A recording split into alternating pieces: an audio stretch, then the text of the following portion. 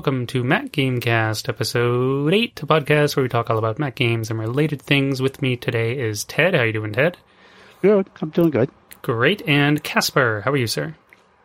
I'm doing okay. I'm sworn to my neck in work, but I'm pushing through and I'm enjoying it still, so that's good. Great. Thank you for making the time to be here. Sam has still been busy. Lily was going to be here, and then the army sent some saboteurs and gave her a bunch of work and stuff, so she couldn't be here, which is unfortunate. A fun fact. Outside, I believe, episode 1, the episode with her in it is our highest downloaded episode. Coincidence, or who knows? That was a really... The internet loves her. Yeah, it was a really long episode where we talked about what kind of gamer, or I think that was it. Yeah, it was like the hour, 45-minute one. Most downloaded. Interesting.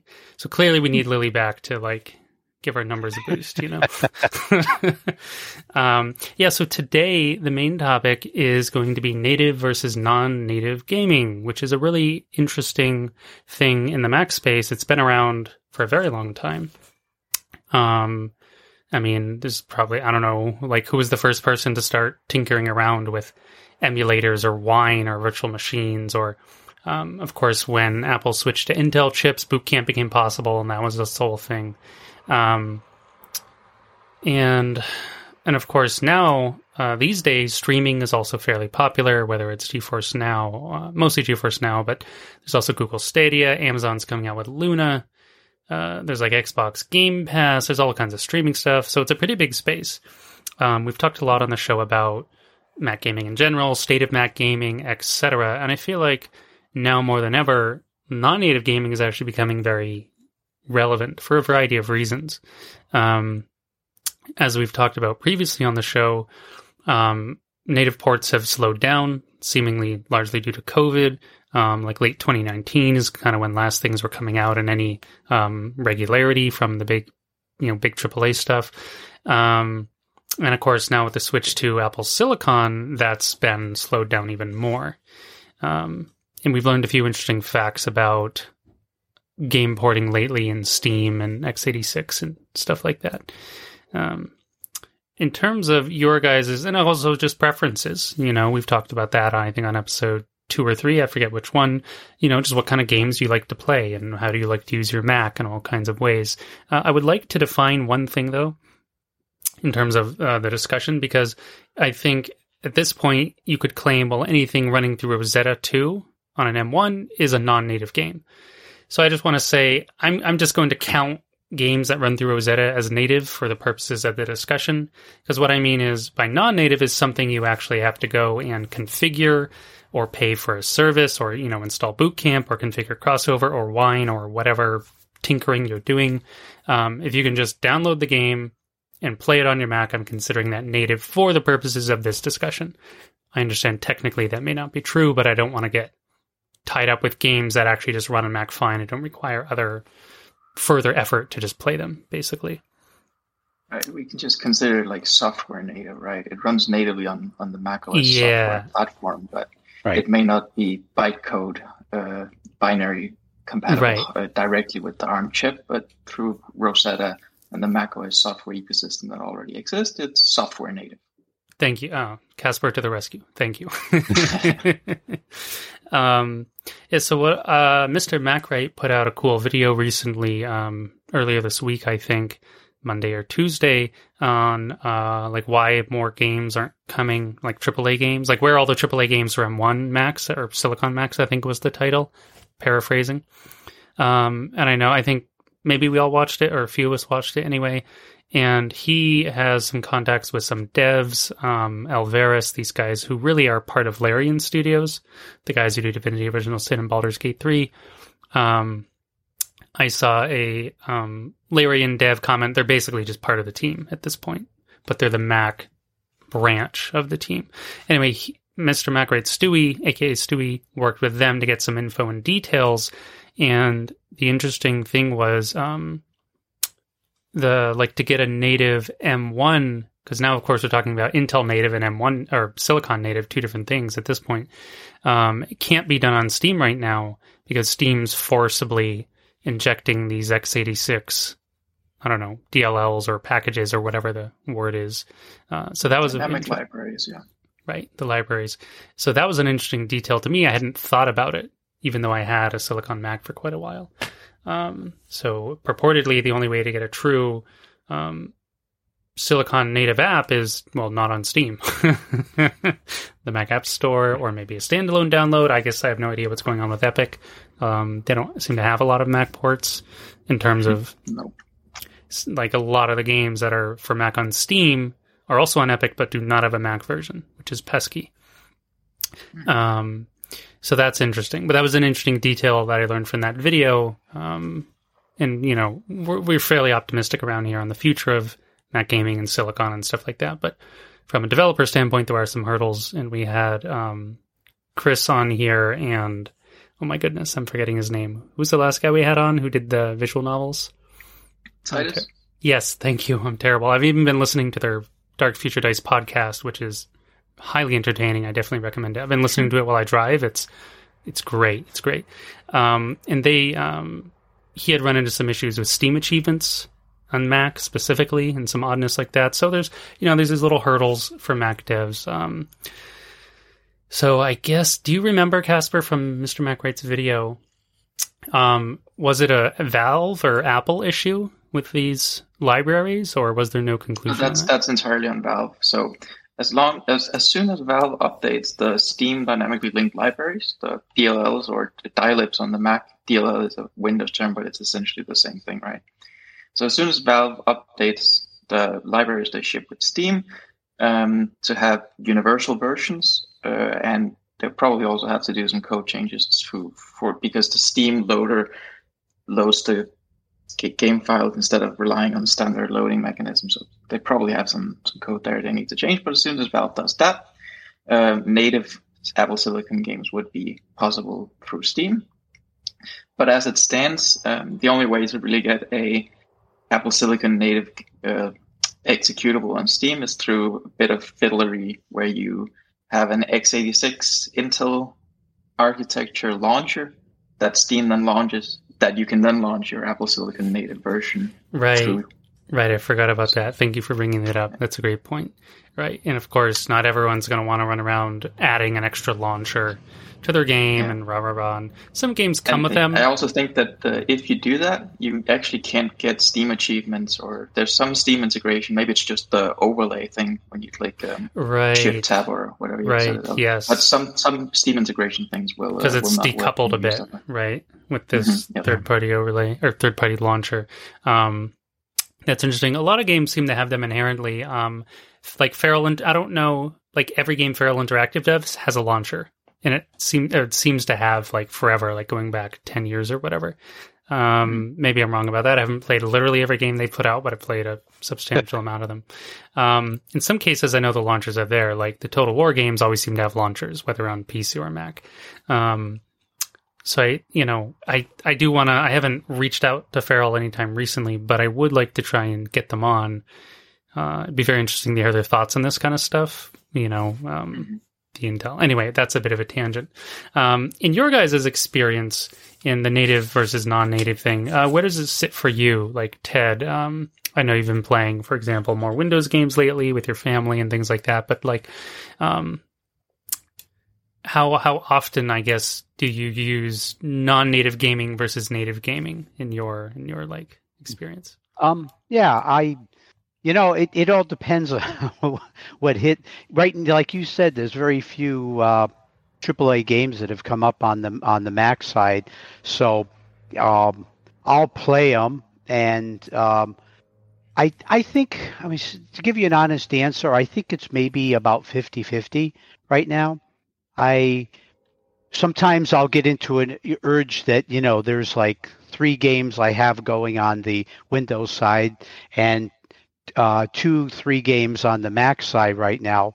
And it depends on what's pulling me in. And I'll get like a couple of days ago, I was playing the Mac version of Metro Exodus, and I played. And finally, I finished for the day. I guess it was one of those rainy days where I had nothing better to do with myself. And But then after that, it was like, man, I'm tired. I'll go over to the Windows side for a couple sessions. And yeah, that's pretty much the way it is. It's about back and forth. And I play, like when I play World of Warcraft, I play the Mac version with a PC friend, which is really cool. And but a lot of the games I've been playing with my other friend, my brother, they're Windows only, and I can't get a Mac version. There's not a whole lot of cooperative games out there. I'm not big into army simulation ones, the military stuff. So it's more. I'm looking more into the science fiction genre, and most of the ones we've been finding there's just nothing on the Mac side, which is a real shame. Yeah, I agree. That's a really good genre. How about you, Casper? What's your sort of gaming? How do you feel about this native versus non-native stuff? Well, I think that the first priority is to play the games you want to play. And if that involves going to Windows on Boot Camp or some other method of playing the game, then I'll do that, right? But if I can stick to macOS, I'll do that because it's where I'm doing all my productivity work, and it's the environment I've already got loaded up, and I can easily multitask between different things. I can listen to Apple Music in the background if it's a game where I'm not listening to a story like Civilization or something, right? Right. But at the same time, I also have this threshold of how much performance difference I'm willing to accept. So I found that, at least on my setup, Civilization 6 has too big a performance delta on macOS versus Windows. So I'll actually boot Windows for that game, even though it has a Mac port. Right. But if I run the Mac version, I can play it at like 1080p maybe. If I run the Windows version, I can put everything to max and play it in 5K and get 50, 60 FPS, right? And I guess I thought, sorry to interject, I thought Aspire had better optimization than that. Though I haven't played a Civ game since Civ 5 when they sent me a review copy like 7 years ago or whatever. I mean, it could be just a factor of my hardware specifically, and it might run better on other hardware. Though I have a powerful Mac, but it might just be that it's not well optimized for my GPU or something. I didn't mean to divert you, but I want to make a note to investigate that. For myself, I'm just curious. Yeah, I think you and I have very similar hardware though, so it's probably going to run similar for you as it does for me. That's what I'm also curious about. I'll do that some other time. I'm glad you. Yeah, go ahead. But in the past, I've also had okay experiences with Aspire's ports. So it's not a dig at them or anything. It's just that port specifically, for me at least, doesn't run very well. So right, yeah, absolutely. I'll boot Windows for that. Also, a fun little side note on that: I've often in the past played Civilization games with my brother, and he plays on Windows machines, and I've played on Mac machines. And there's this version discrepancy thing, right? Where often the Mac version, it comes out when there's an update a few days, maybe even weeks later sometimes. Yeah. And you can only have play between the same version of the game.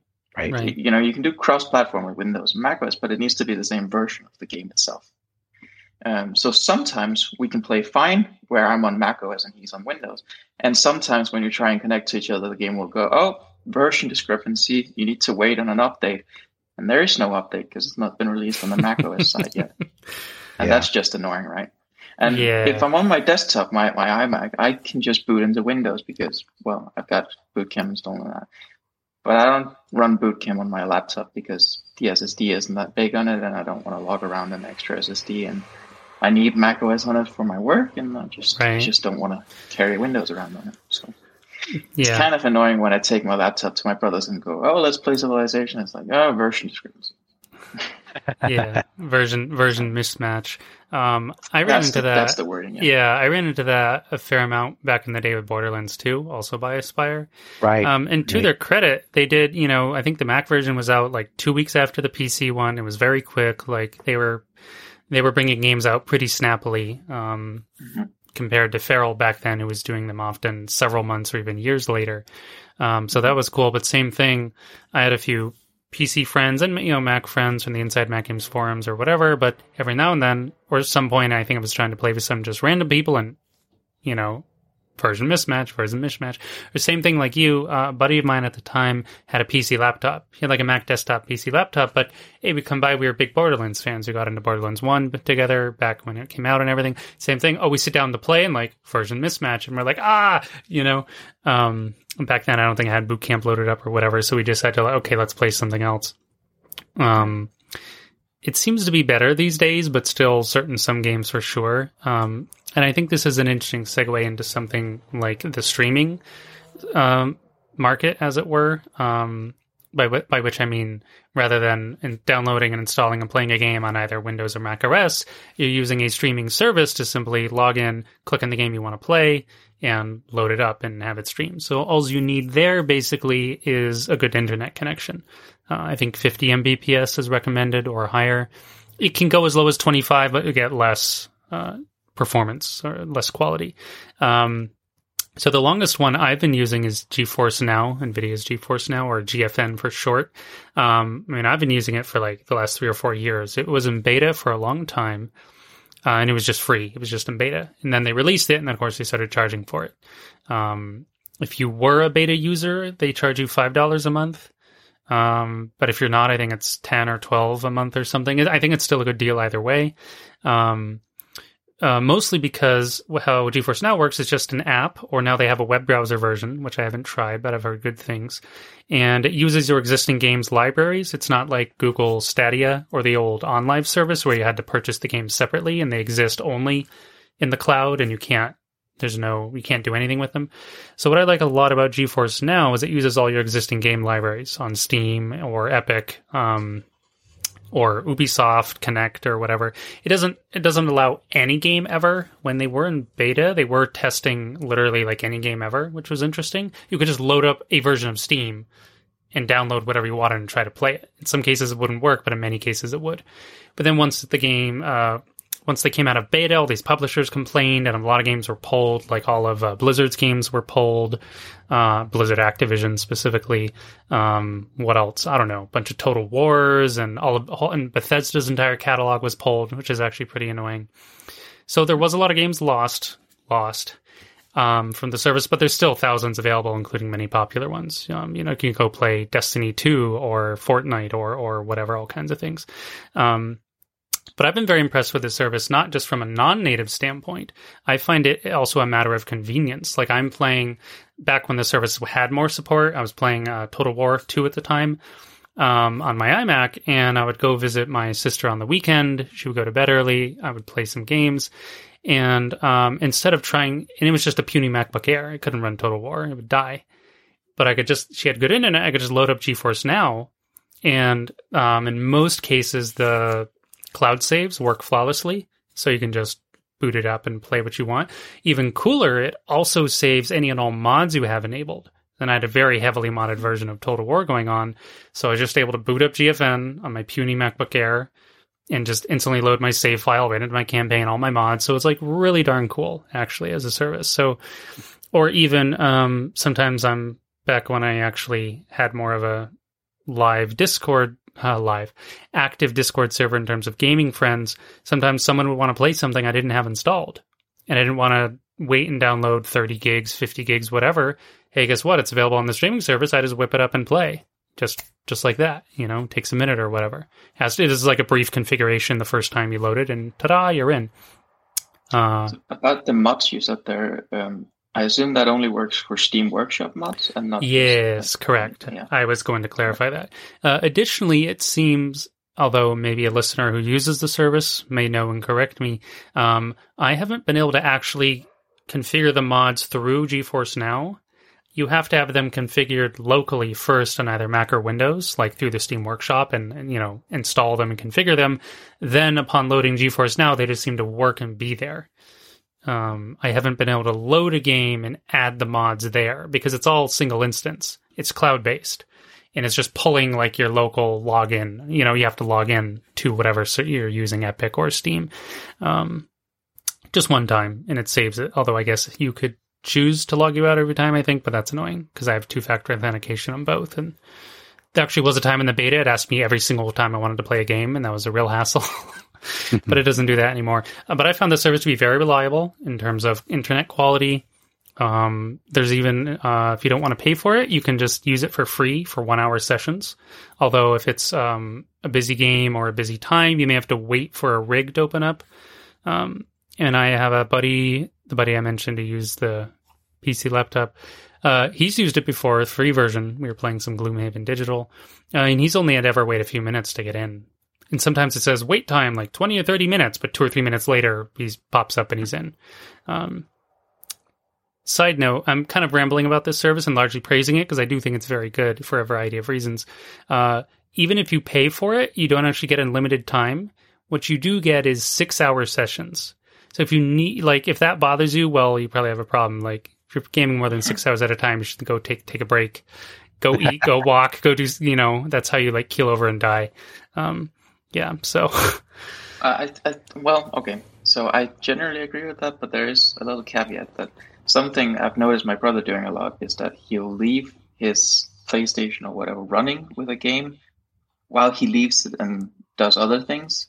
And then just like randomly come back to it and leave it again and things like that. So that might actually be a problem. Yeah, no, it's true. It's good to bring it up because actually if you're inactive for more than 5 minutes, it actually just closes your session. Okay. Or maybe you can't do games where you AFK for resources and things like that. No. I mean, if you just come back and like wiggle your mouse, it's fine. But if there's like literally no input for 5 minutes, it does pop up with like, hey, are you still there? Like it does. I've come back before, like, oh, I'm going to grab water and a bio break or whatever and come back and it's like popping up at me. I'm like, no, I'm here. But every now and then I've come back, half an hour later and it's just, it saves your spot exactly where you are. It doesn't like just quit the game and lose your progress. It saves the game first, or of course some games are checkpoints, so in which case you revert to a checkpoint. But if the game can be saved, it just saves it there and boop, closes your session. So some caveats. And there's other services, as long as we're talking about it, Google Stadia, similar idea, it's meant to pipe in 1080p. I forgot to talk about that. In most cases, all these services are meant to play games on high settings, sometimes ultra, depending on the game. So that's the benefit of it. You can have an old computer or even a new computer, whatever. You don't want to deal with these. Some games get ludicrously big these days, 100, 200 gigs or whatever. If you don't want to deal with that or hard drive space or anything, just boop, pop it, as long as you're in it, it's good. Pop it up and just stream it. Stadia takes a different approach, though, where you have to buy the games on Stadia. They're exclusive to the platform. I don't know what the benefit is, other than there's no benefit to the gamer, to the user, like you or I, other than you have to rebuy your games, and that's pesky. And then, anything you play on there is isolated to that Stadia environment. It can't be, on GeForce Now. In most cases, there's occasional problems with the cloud saves. I could play a game first there. Like I was even playing Borderlands 3 back. I was playing it on Boot Camp when it came out, and I tried it on GeForce Now. It later got pulled, with the Mac version game. But I was able to just use my saves either way, back and forth. And I've had that with a lot of games. Either which way, either first playing on GeForce Now and then later a Mac version even, and boop, my saves are just there on Steam. But anything with Stadia, I would never use it for that reason. Everything's isolated to that environment, which is pesky. I will say quickly, I'm rambling a lot about these services. The quality of Stadia I found actually be a little better than GeForce Now, and maybe they have some more better dedicated hardware, or somehow the games being exclusive are somehow better piped in. I don't really know. Of course, maybe it's just different tech because they're not the same companies. And you can also use Stadia just through a browser, and of course they have a whole hardware package you can buy. I think it gets piped to your TV, and they have its own controller, so it's more of a console couch setup-y thingy, I guess, is Google Stadia's thing. But consoles aren't that expensive, so because you not only do you have to pay for the games, you have to pay for a monthly subscription on top of that for Stadia. So to me personally, it's a very unattractive option. I'm not much of a console gamer, but if I was going that route, I would just buy a console. Didn't Stadia have a free tier as well? You still have to buy the games, isn't there a free tier for the streaming I'm not sure about that because they've also changed their packages and prices a few times. I know they've offered some free trials, though I don't know if those trials are just permanent. I think they've been windows, kind of like these free weekends you get on Steam or whatever. Right.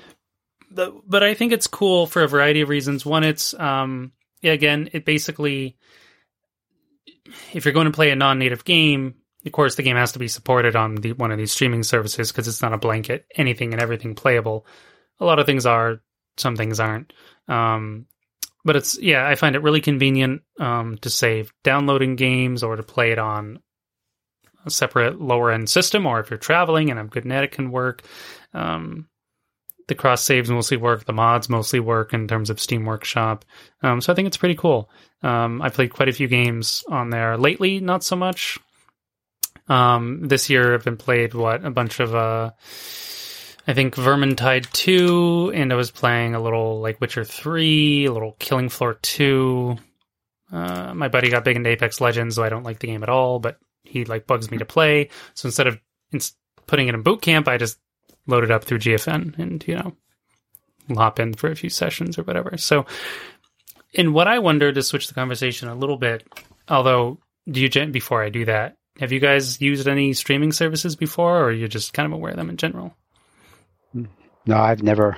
I mean, I've used GeForce Now for one game. When my last iMac died, I wanted to continue playing Final Fantasy, and my laptop couldn't run it, so I just used GeForce Now for that.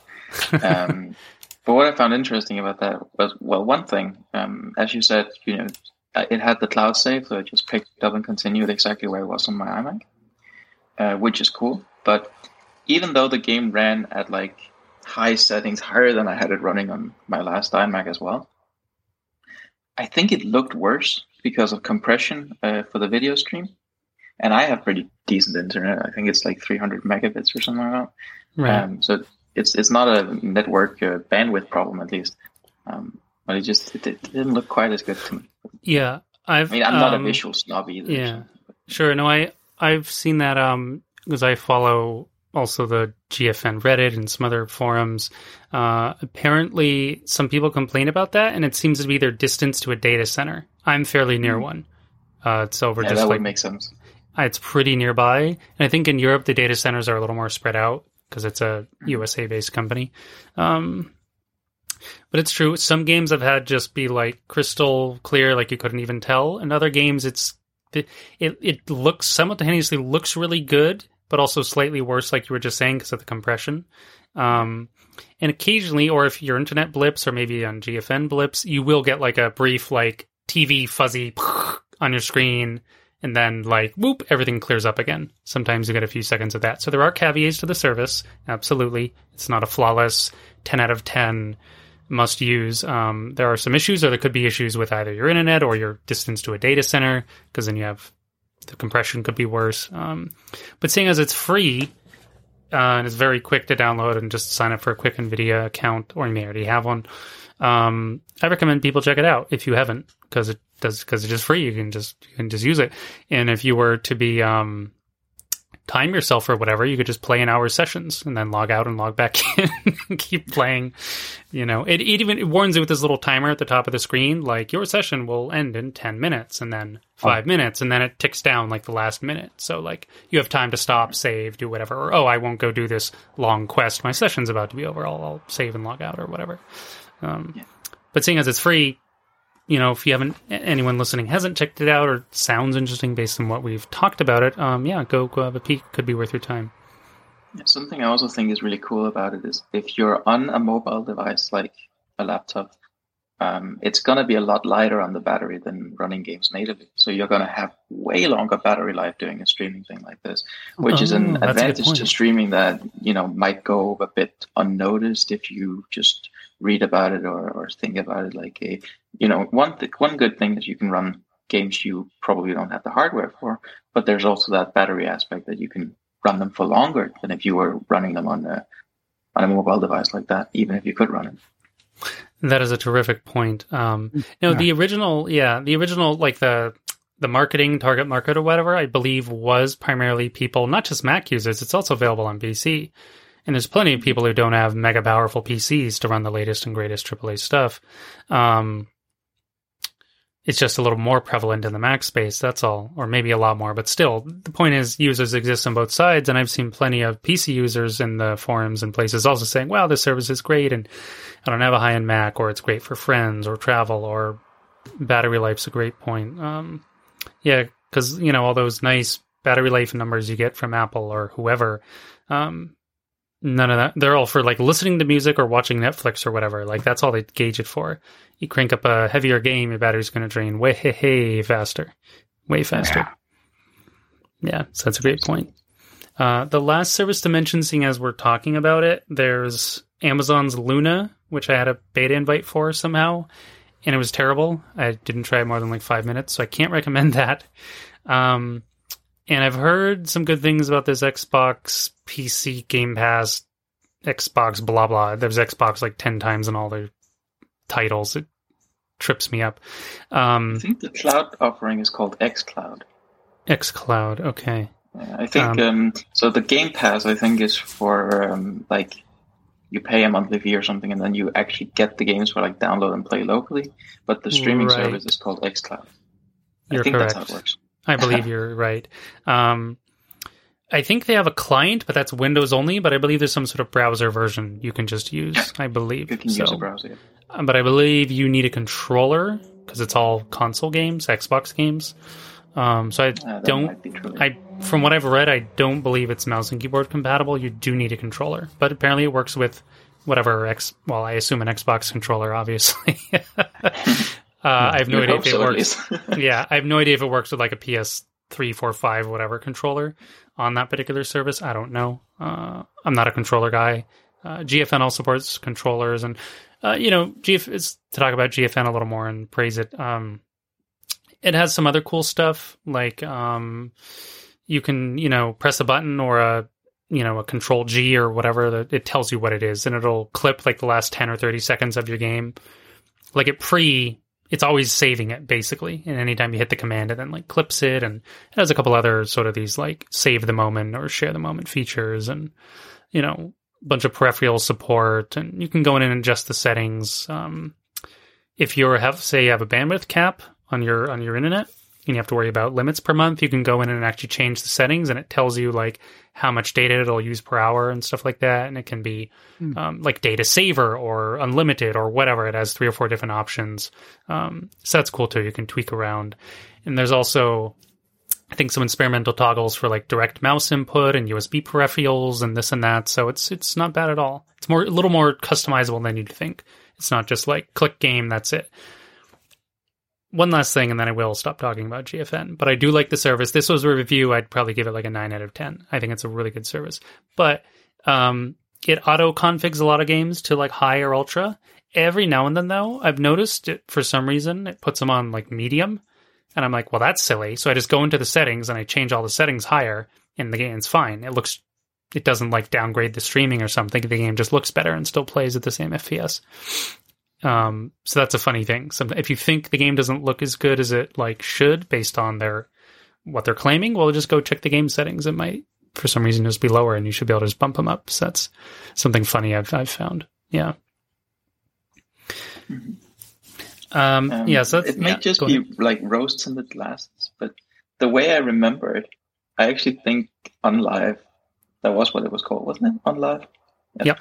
I think it actually worked better for me, even though on paper it shouldn't have, because GeForce has way more resources for both hardware and infrastructure probably, but the way I recall it, OnLive worked super well, and I didn't feel like I had that good an experience with GeForce Now.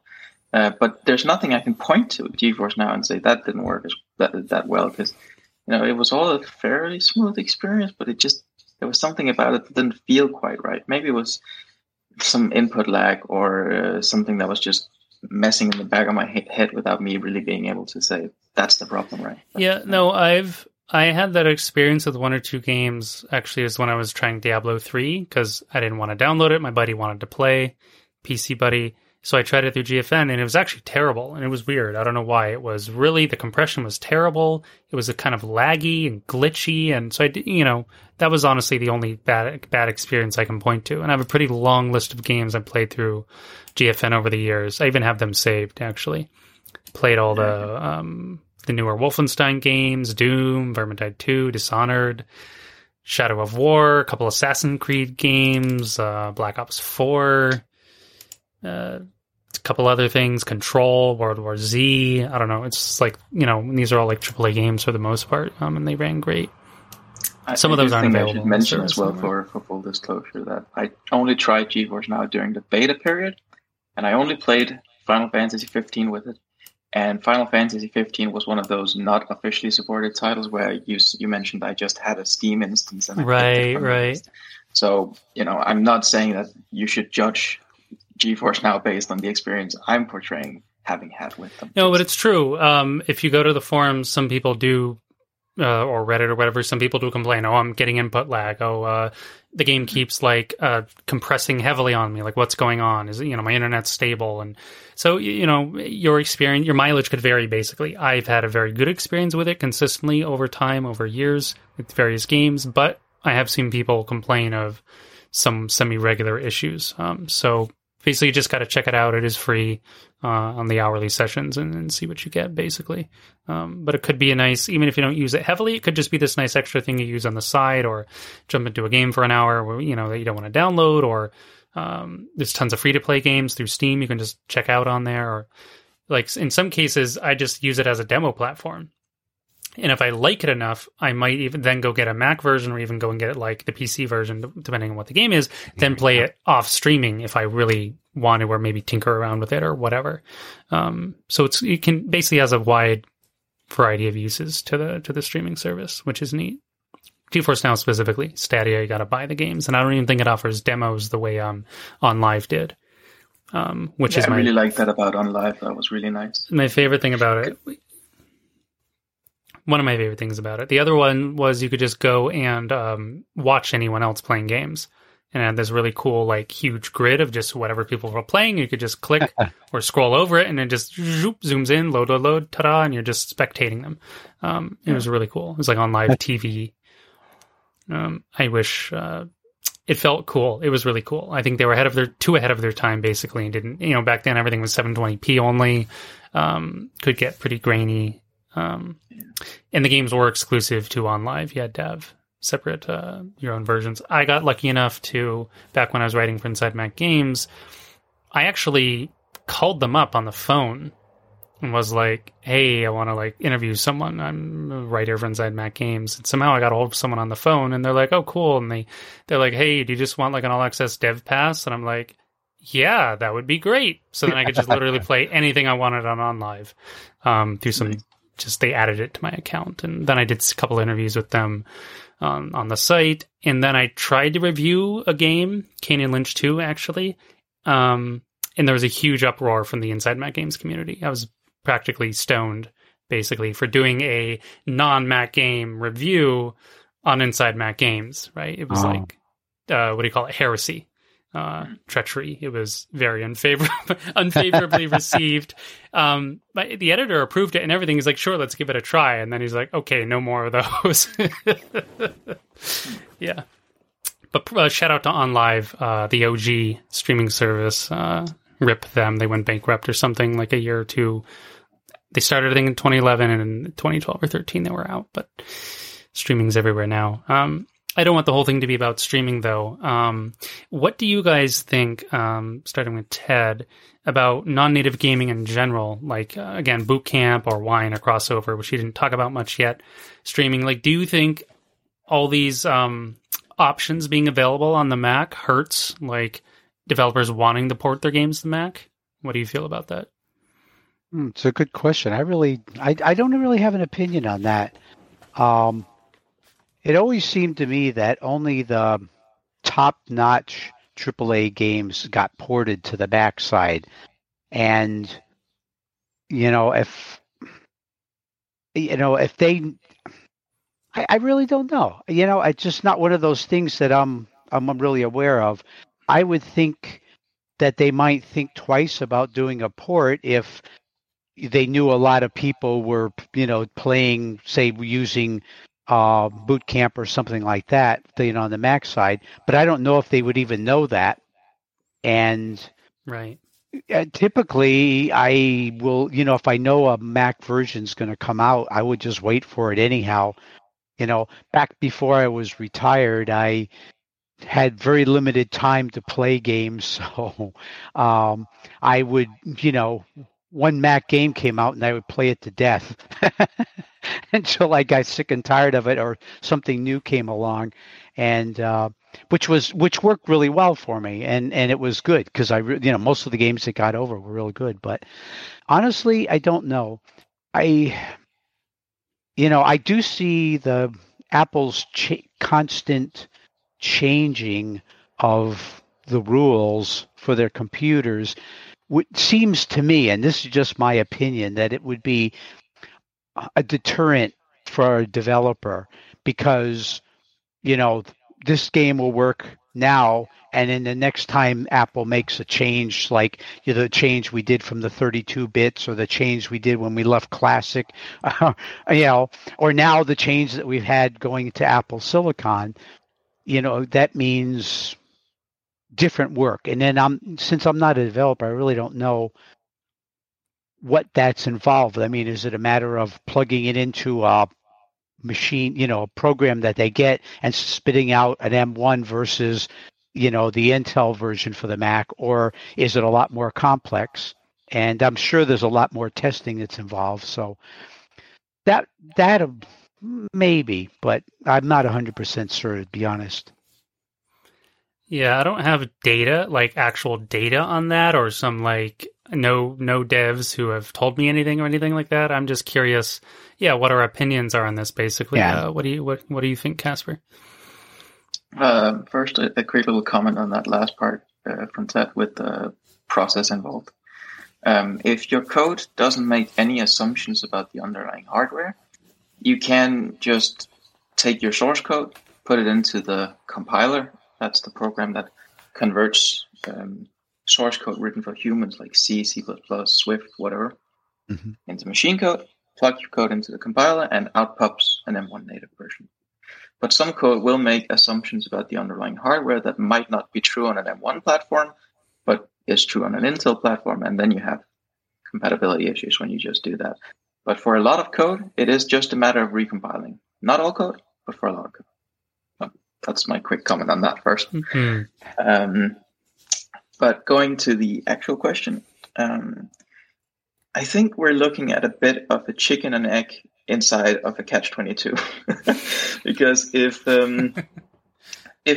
we just imagine a world where people who have Macs don't install Boot Camp, like nobody does it. They don't, to play games at least. Nobody uses crossover, nobody uses streaming, anything like that. We only play games that come out on the Mac platform natively. Game developers might look at that and go, well, the Mac players don't care enough about games, so we're not going to develop the games. On the other hand, if we do all these things, we use crossover, we use Boot Camp, we use streaming services extensively to play all our games, the attitude might instead be, oh, they play our games anyway, so there's no need for us to give them a native version. Right. So, it's kind of it might be one of those damned if you do, damned if you don't kind of things, right? Right. But I think that the best thing for the ecosystem is to indicate that we are here, that we are an existing community of people who care about games, who also want to use a Mac computer. And if that means that we use Boot Camp or whatever, I don't think that hurts the Mac ecosystem for games, because I think as much as it does that damage of, they don't need a native port, it also indicates that we exist as a community in the first place, the people who care about games. And we're out there looking and buying and playing these kinds of games that are common on PC or certain consoles. Still, there's some exclusive console games, but a lot of them make their way to PC now. And I think that has more value than saying we are purists and only play macOS native games. That might just indicate a lack of interest, right? Right. I really like that. Yeah. I really like how you posed that. I would also agree with you there on what you just said. I think the greater benefit is, we are a community of gamers. And yeah, being purist is maybe back in the day worked, maybe like 2000, maybe around like 1999 through 2004. It was kind of like a golden era. There was just heaps of games and all kinds of stuff, and tons of AAA stuff came over and all. Anyway, well, then it really changed. So, I don't think it does any. I was a purist back in the day, but that was just like a random pride thing for no particular reason, just because, really. And I think that mostly existed in like the Bungie era. It was like, haha, I've got Marathon, and haha, I've got Myth, or Ambrosia Software had like Escape Velocity, but these games then started getting ported to PC because they were so popular and there was demand. And these games were cool enough that people were like, hey, we want these games too. Kind of reverse situation. And then Bungie and Ambrosia and stuff started giving out PC versions of certain games, and of course now the situation is totally different, but that was just like random teenage pride or whatever, because I was, however old I was back then, 14 or something, 16, whatever. So no reason other than because at this point, it's more that, as you were saying, I would prefer to play things on Mac first, but in the end, we're all gamers here, and we want to have fun and play the games we want to play, or play them with whether friends, family, strangers, whoever it is, and the technology is so good these days, there's so many different ways you can play those games. Natively, non-natively, we didn't talk much about, really at all, about Wine and Crossover, or Play on Mac, which I don't even know who makes it. Some sort of free version of Wine that's a little more put together. Crossover is really cool, though, by Codeweavers. I do want to shout them out, because I have done some work, like interviews with them way back. They did give me some access, like a year free access to Crossover. I did play a number of games through it. They worked surprisingly well. So it's kind of the thing about Mac gaming. There's no, there's no like one aspect of it that covers everything. Cause like native Mac gaming covers a lot, but only so much. If you want to go to streaming, covers a lot, but not everything. If you want to go, I guess if you go to Boot Camp, you can basically play anything, but then Boot Camp's the most hassle out of all these services to configure and install and reboot and blah, blah, blah, and you need the hardware for it. Crossover is really cool. It's not too hard to configure, though it can be, but there's a huge database on Codeweaver's website of basically supported games, and people have gone through and tested and rated them and gave them so many. I think they rate them by like medals, like bronze, silver, gold, or whatever. Basically anything silver will run pretty good with just a few bugs. And you'd be surprised at what might just even run really, really well. I mean, back then I was playing Skyrim, if I recall, works pretty much flawlessly, other than an occasional mouse bug or something. I played a bunch of before I knew Feral was porting them, the Dawn of War 2 series. I played all through Crossover. I played Stalker Shadow of Sharon Noble through Crossover. What else? Fear 3, even multiplayer worked. Like, surprising amount of, at the time, they were like high-end AAA games. Now they're like old hat, but it works with a surprising amount of things, and it's a cool, like, open source, tight-knit, work-together community. A lot of people share. You can go and, like, I actually solved a few bugs with the Dawn of War games I was pretty proud of, and I went and posted them to the forums, and some black screen bug I discovered, and they have community ambassadors. There's like this whole scene around Crossover and Wine. It's a pretty cool community. I'm only like scratched the surface of it, but they love to tinker, they love to help each other out, and I think you can run a lot more than I think you'd be surprised how many things you can run through Wine, basically, or even how well. I think a lot of people have been doing stuff like running Witcher 3 through Crossover, even on M1s and stuff like that. Of course, at this point, it's a 2015 game, but it's still considered like high-end, tip-top by a lot of people. So, Crossover's worth checking out too. You do have to pay for it, but Wine itself is free. If you're a tinkerer, you can just go and tinker. There's this Play on Mac thing, which I've tried before. It's kind of in between. It's more of a Crossover idea, like it's an actual app and it's supposed to pre-configure stuff for you, but it is free, so it's less fully featured, blah, blah, blah. Regarding the open source thing, I just want to clarify that while Wine itself is an open source project, So Codeweaver's products are not entirely open source. What they do with I forgot the Crossover. That's the name of the product. So what they do with Crossover is that they fork Wine. They make their own UI, which is proprietary, and they make tweaks to Wine specifically for the targeting platform and optimizing certain things. And then they claim that 95% of their code goes back upstream into the open source version of Wine. So they do contribute back to the project they forked it from, but not everything that is Crossover is open source. Right. That's an excellent point. Thank you for clarifying that. Crossover is paid, but they do have a free trial. I think it's 2 weeks. So you can go and check it out. They have a Silicon version now. So you got an M1 or an Intel. It'll work either way.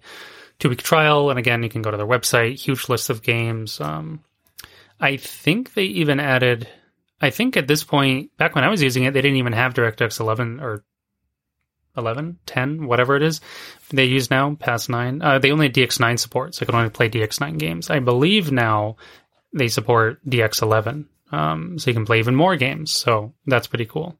Worth checking out. If I'm not mistaken, it's actually kind of funny with that DX11 support, because what I believe happened, and I'm doing this kind of off memory, so if I'm wrong on the details, don't berate me for it. But what I think is happening is actually that they translate from DirectX 11 into Vulkan, and then from Vulkan into Metal. So you go through several hoops there, but performance still seems to be pretty decent. Yeah, that's interesting. Oh, that's a funny thing. We did have a actually from the Mac Rumors forum request to talk about more like Vulkan and a couple other things, but I think we'll have to save that for another episode because this one's already probably should be wrapping it up soon because we're trying to keep our episodes a little shorter. We've been going a bit long. But that is on our minds. We will maybe when Sam comes back, when he's available, we'll have sort of a more technically podcast on porting and Vulkan and basically all these things, APIs essentially, whether that's Metal or Vulkan or DirectX or whatever. We could kind of have some talk about that. Even some history would be interesting. OpenGL and so on and so forth. We can have a whole podcast all about that. I think could be fun. Also, essentially, there's a listener request. I think even there was someone on IMG forums may have mentioned it as well. That could be interesting. So we can do that. It's kind of related to the subject, but not directly. But it's on our minds. The last thing I just want to bring up in terms of this non-native thing is virtualization, which is primarily through Parallels. There is also Fusion. I don't even know if at this point they're the same company or different. I think they're different companies. VMware is the company behind Fusion. And they do a lot of workstation level and server level infrastructure in general, not just Mac OS Windows support, but they have a whole business focusing on Linux specifically as well. Right. VMware is actually a pretty big company inside the virtualization space, where Parallels is more Mac focused. I see. Thank you for adding that detail because I was unaware of that. But I think Parallels has more gamey support, or at least more pre-config for it, because you can choose like, why are you installing Parallels in Windows? And I want to play games, and it auto-configures some stuff for more game-based rather than PC, work apps or whatever it is, or stuff like that. So yeah, the virtualization is much more used in the work world, as far as I know, all kinds of development and IT and things like that. But the support is pretty solid for games. Once again, though, like Wine, a AAA game may run great. Witcher 3 runs great, for example, in Parallels, actually like really well. If you have enough resources, it's a resource hog, the virtualization. Need a lot of RAM and GPU and everything. But I think there's also a Silicon version now for Parallels, and again, the M1's way overperforming, can run things that you wouldn't expect, even virtualized or through Crossover. But then I installed some random little indie game, like One Finger Death Punch. It's this funny little side scroller. It's all of like 100 megabytes. It could probably run on like 20-year-old computer. Not quite, but it's like very basic. But it wouldn't launch through Parallels, just gained some random gibberish Windows error. I have no idea what it means, and I'm even pretty good at troubleshooting errors and getting games to run and tweaking files and workarounds, and I just couldn't do it. So I'm like, this will run. It's this tiny indie game. Of course it'll run. And then it errored. I'm like, darn it. So, again, your mileage may vary in Parallels. Again, it's a paid service. Again, they have a trial. I believe it's 2 weeks. So if you're going to try and dip your toes or dive into these non-native waters, there's trials for almost all of them anyway. GFN's free, Stadia isn't, Luna's in beta, whatever. But in terms of crossover or Parallels, it's there's all free trials, and of course, Boot Camp is free beyond the price of a Windows license. So, I mean, technically, you don't even need a Windows license if you don't want to customize your background and things like that. Yeah, you can actually just install Windows without a license and play games, and it's totally valid. What you will have is a tiny little bit of text in the bottom right corner that says Windows isn't activated, but that's it. Right. That's an excellent detail. So Boot Camps, if you don't mind that, it's also based, and I think it bugs you because it bugs you sometimes too. Yeah, it pops up. Yeah. It'll pop up. So if you're willing to tolerate those little nuisances or whatever, you can do a lot on your Mac, and I think a lot more than you think. So depending on what kind of gamer you are, what you want to explore, if you're unaware of any of these services or options, go check them out, because it's a pretty big gaming world out there within our Macs, beyond just the native space, which we all prefer, but there's tons more games and experiences out there to check out as well. 2 quick comments I have on things we've sort of brushed over. One thing is that you mentioned the hassle level, or the amount of effort to do something, right? And while it's true that Boot Camp does require a full system reboot, and that can be a bit annoying and things like that, it is by far the most reliable and hassle-free approach in terms of, I just want it to work when I double-click the icon, right? Right. You need to reboot, you need to install Windows fully on your Mac, go through all that hassle. And in terms of all that, it's a bigger hassle than crossover, when crossover works perfectly. But it's not always going to work perfectly. And there will be times where you'll need to tinker with a lot of things to get all of these other solutions to work well. And Boot Camp is just going to work because it is Windows running natively on your Mac or your Mac hardware. Yeah. Once you're past the initial hurdle, I absolutely agree. It's just the reboot time, which on an SSD now, which practically every computer is. I was just going to say, so fast. It's like 30 seconds in Windows, and you can. What did I do? I just auto logged in your user, so it just reboot. Zoop, you're just right in your Windows desktop, 30 seconds later or whatever. And like you said, double click, boom, you're opening whatever game. I think the last thing I boot camped was Anthem, now a canceled / sort of failed game. Back then, it was all the rage, and it was really cool. And I still had a lot of fun with it, but.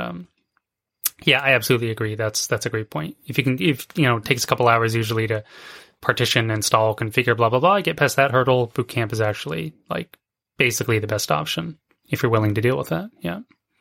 But also another thing is that, so we talked about that sort of getting developers on board with native versions, and whether they feel the incentive is there if we just boot camp it anyway. So while I will reboot into Windows for games that I care about, if I just scroll through the list of new games on Steam or something like that, and I see something that's mildly interesting, maybe I haven't heard about it before, but it looks interesting, I might want to try it out. If it doesn't have a macOS native port, I might just go, I don't want to reboot into Windows. I have all these open windows. Good point. I'll just play something else. So I still think that there is that, lost market share in that sense.